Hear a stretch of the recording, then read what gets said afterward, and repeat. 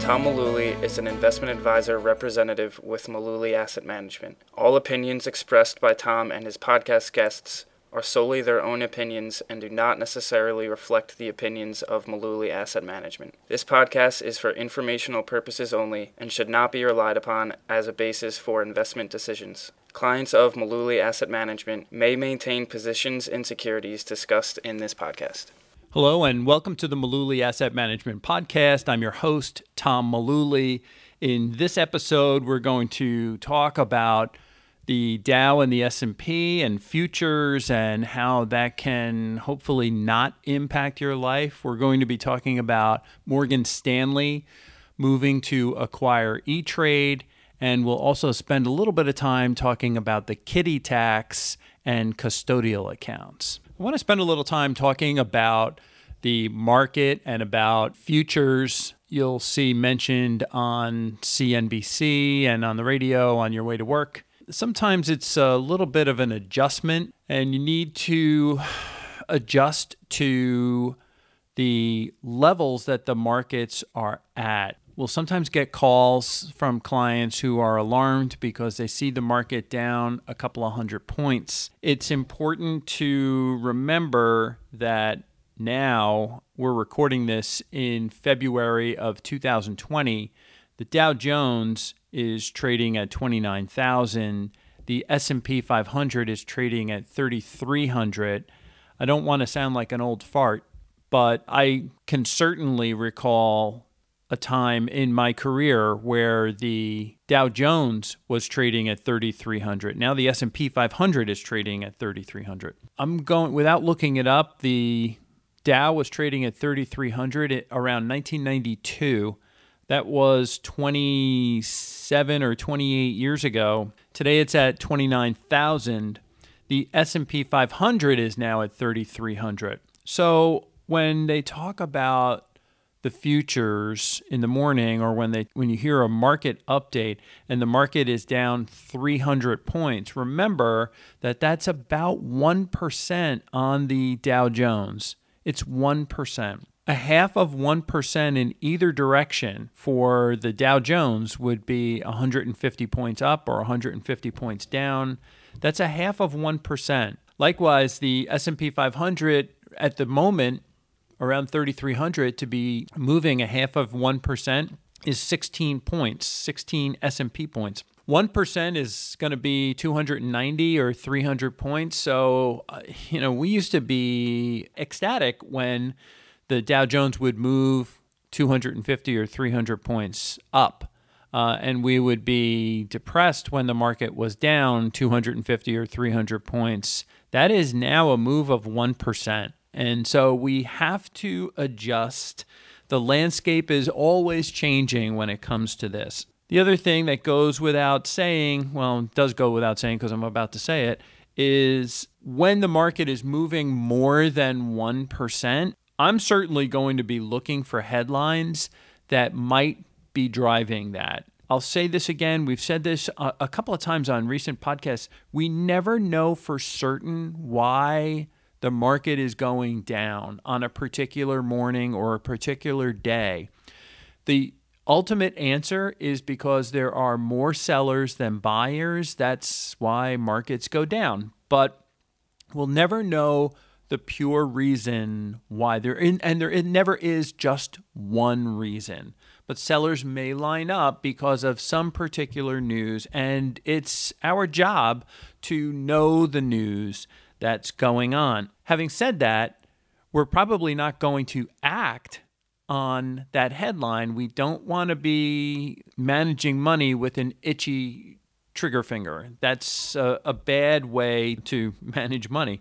But our brains, something about human brains, we continually seek, or I should say, we perpetually seek a logical explanation for something, some news or some event that really can't be explained. I'll say that again. Our brains perpetually seek logical explanations to back up events that are happening. Markets go higher because there's more demand and people are looking to put their money to work. And so there are more buyers than sellers. Likewise, markets go down at least on a daily basis for the pure reason of there are more sellers than buyers. People don't want to hear that. They want to hear news. They want to hear a story that's related to what's going on. And if they don't get an answer from their advisor, they're probably going to rack their brains until they come up with a logical explanation to back up their idea. The market's going down because fill in the blank. We never really know for certain. Adjust your expectations for the markets when you see the Dow Jones up, the futures or the market itself up 100 or 150 points. Realize that that's about 0.5%, 150 points. If the market's down 300, don't panic. It's down 1%. And we also have to adjust for the S&P now at 3,300, 0.5%, 16 S&P points. 1% is going to be about 33 S&P 500 points. Yesterday, Morgan Stanley announced that they're buying E-Trade for $13 billion. I have to say, as an advisor, over the last few months, we've been getting solicitations to come talk to E-Trade. We used TD Ameritrade and Schwab. We have not worked with E-Trade, but we've been getting solicitations from E-Trade, as I would suspect a lot of investment advisory firms probably have been getting solicitations as well. As investment advisors, we can work with any broker that we choose.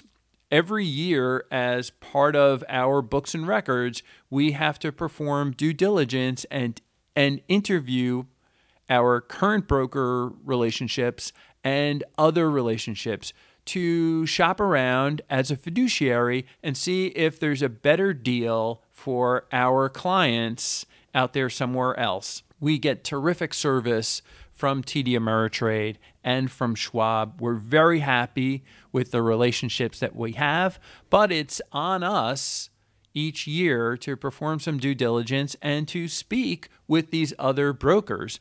The problem is these brokers aren't around as much as they were. I used to tell folks years ago when the firm started that we could work with, just picking some names out, we could work with Scottrade, we could work with E-Trade, we could work with TD Waterhouse, we could work with Schwab, we could work with Ameritrade. Here's what's happened in the last 10 or 12 years. Ameritrade merged with TD Waterhouse. Scottrade was acquired recently by TD Ameritrade. E-Trade has now announced that they're going off and getting married to Morgan Stanley. One by one, all of these players are being taken off the battlefield. What happens? When I left Morgan Stanley in 2002 and started this firm as a registered investment advisor, I was no longer required to work for a brokerage firm. I could basically line up with a discount broker and do our trades through the discount broker. What we provided as a firm, an investment advisory firm, was investment advice for our clients. We could do the trades, really, if you think about it, we could do the trades anywhere. So that's why each year we have to perform some due diligence and shop around and see where we can get the best deal for our clients. And so when I left Morgan Stanley, I started moving client assets to TD Waterhouse. I remember Waterhouse Securities back in the 80s when I got started. They had merged since then with TD Bank. TD stands for Toronto Dominion Bank. Yes, it's Canadian. And so TD Waterhouse was their brokerage division, and they also offered services for investment advisory firms like Mullooly Asset Management. In 2005, they announced that they were merging with Ameritrade. They would rename the firm TD Ameritrade. Now, fast forward, the same firm has picked up Scottrade in the last few years, and now there is a potential deal on the table to merge Charles Schwab with TD Ameritrade. Again, we have an obligation to our clients every year to perform some due diligence and shop around and see where the best deal might be, which brings us back to this headline from yesterday. Morgan Stanley is now buying E-Trade. The headline in the Wall Street Journal this morning is Morgan Stanley is buying E-Trade, betting on smaller customers. I'm not really sure how that's going to work out. The opening paragraph in the Wall Street Journal, Morgan Stanley is buying E-Trade Financial in a $13 billion deal that will reshape the storied investment bank and firmly stake its future on managing money for regular people. Congratulations on being regular. I will say that this is probably the exact same headline that came out 20 plus years ago in 1997 when Morgan Stanley announced that they were buying Dean Witter. Dean Witter, I worked there. Dean Witter was, a few years earlier, was part of Sears. That big conglomerate was Sears and Coldwell Banker and Allstate Insurance and Dean Witter. And it was a little bit of a culture shock merging these two firms together, but that was the same theme 22 years ago, was that the storied investment bank is now going to be staking its future on managing money for regular people. This is an interesting transaction. What we're going to see is there's going to be a few places where Morgan Stanley, this new firm, will be able to cut some expenses. In the article in the Wall Street Journal, which we'll link to in the show notes, they talk about an immediate $400 million a year in cost-cutting moves, and also the free cash that's available at E-Trade. I want to talk about free cash for a moment because I think this is important. If you put money into a money market at a brokerage firm, you're going to find that the rates you'll earn on that money are very small. As I used to say, you'd need a microscope to see these kind of numbers. What is now happening is there are alternatives where you can put money into a money market that will earn something closer to a 13-week treasury bill. And that's normally what you'll see quoted for money markets. Something closer, but not exactly, something closer to the 13-week yield on a treasury bill. And at the moment, in late February 2020, that's about 1.5%. There was a point last year where some of these online money market accounts were paying over 2%. This provided a great opportunity, but understand that that online money market rate is going to fluctuate, and it's going to trail whatever the 13-week T-bill or money market rate is going to pay. But if you put your money at a brokerage firm, you may find that the money is sitting in the house money market account and it's earning 0.1, 0.2, something like that. It's not a sexy yield. What happens with the spread between what you earn on your money market, 0.1 or 0.2%, and the actual T-bill rate? Think about it. A brokerage firm can basically put your money into treasury bills, no risk, earn 1.5%, but they're paying their money market clients 0.1, 0.2, 0.3%. That's an instant pickup in spread that they can put in their pocket. So these are the kind of things that help pay for the deal, but not entirely. There's another little feature of E-Trade that a lot of people may have overlooked until this deal was announced yesterday. E-Trade has done a terrific job in locking up a major portion of employee stock ownership plans.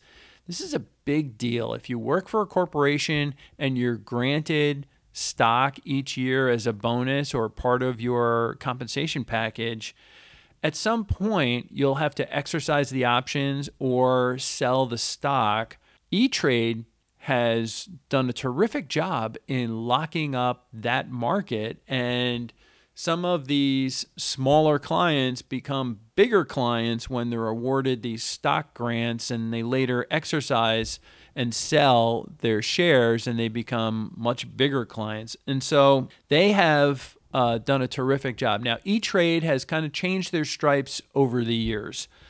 In 1999, 2000, when dot-com stocks were doing really well, you'll probably remember the commercials on TV with the E-Trade baby. That stock, hard to believe, was trading at around $200 a share. However, just a few years later, in 2008, 2009, E-Trade was a $5 stock. And part of that was from the dot-com collapse. The other part of it was E-Trade started getting into doing home equity loans.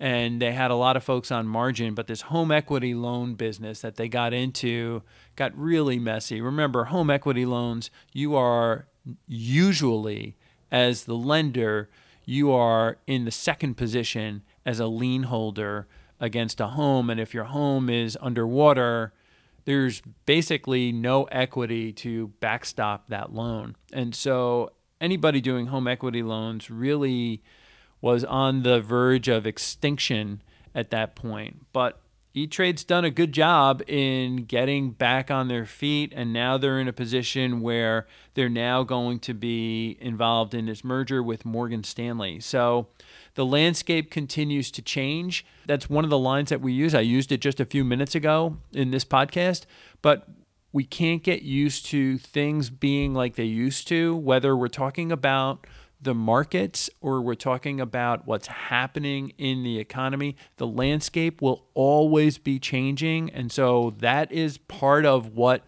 goes on with the investing business. There was another article that we'll link to in the show notes regarding the Kiddie Tax. Some of you may be familiar with custodial accounts that parents set up for their kids.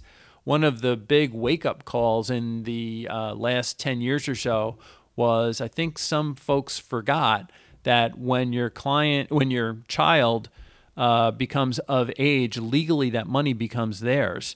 I think a lot of brokerage firms forgot that too, because there was a period of time where all brokerage firms suddenly seemed to snap to their senses and find that some clients had continued to maintain custodial accounts for their grown children who were now in their 20s, some even in their 30s, where the firm just never went back and updated the paperwork. If you have a custodial account, you need to remember that this money legally becomes property of the child once they become an adult. But getting to the article that we'll link to in the show notes, there were some massive changes to the tax laws in 2017 that President Trump had signed, and they became effective in 2018. One of these changes wiped out some benefits that the custodial accounts had offered. In years prior, there was a certain exemption if you earned $2,000. I'm rounding these numbers, but if you earned $2,000 in a custodial account for your child, the first $2,000 was essentially exempt. It didn't apply to a child's earned income from being, in the story they talk about as, someone being a camp counselor, owning a paper route. I don't think people do that anymore. But it didn't apply to earned income. This is unearned income. That was the first $2,000 was essentially exempt. With the tax law change in 2017, all of the income, that exemption went away, and all of the income from these custodial accounts now became taxed at trust rates. Trust rates, if you have a trust, you know what I'm talking about. The trust rates are very, very different than what we would pay in terms of income tax. So the trust rate, the top tax bracket for trusts is 37%, and it usually kicks in at a pretty low level, like $13,000 a year. So all of a sudden in 2019, young children started having income tax problems because the money that used to be exempt, or part of this was exempt, or taxed at a very, very, very, very low rate, is now suddenly being taxed at some pretty high numbers. They specifically referred to families that were receiving military survivor benefits. They talked about the story of a widow of a Navy officer. She had a top tax rate of 12% on her income. Her income was less than $55,000, but her 6-year-old son had a top tax rate of 37% on his survivor benefit. His survivor benefit was $29,000. He continues to get income until he becomes an adult. Because of the situation, the way it was structured, he is now, under the new tax law, he is now subject to a much, much higher tax rate than his parents. What they've done, Congress repealed the Kiddie Tax revision late last year in 2019, and they reinstated the prior law for 2020 and beyond. If you wound up paying higher taxes than normal in 2018 and 2019, you can actually go back and file an amended return for 2018. The 2019 returns won't be due until April of this year. But this affected almost 400,000 tax returns because these were folks that had normally seen a portion of this money becoming exempt, and now they were subject to this tax. It was a real problem. And so if you do have custodial accounts for your children, a lot of the problems that creeped up with the change in the new tax law are now going away. That's going to wrap up this current episode of the Mullooly Asset Management Podcast. We appreciate you tuning in, and we'll catch up again on the next episode.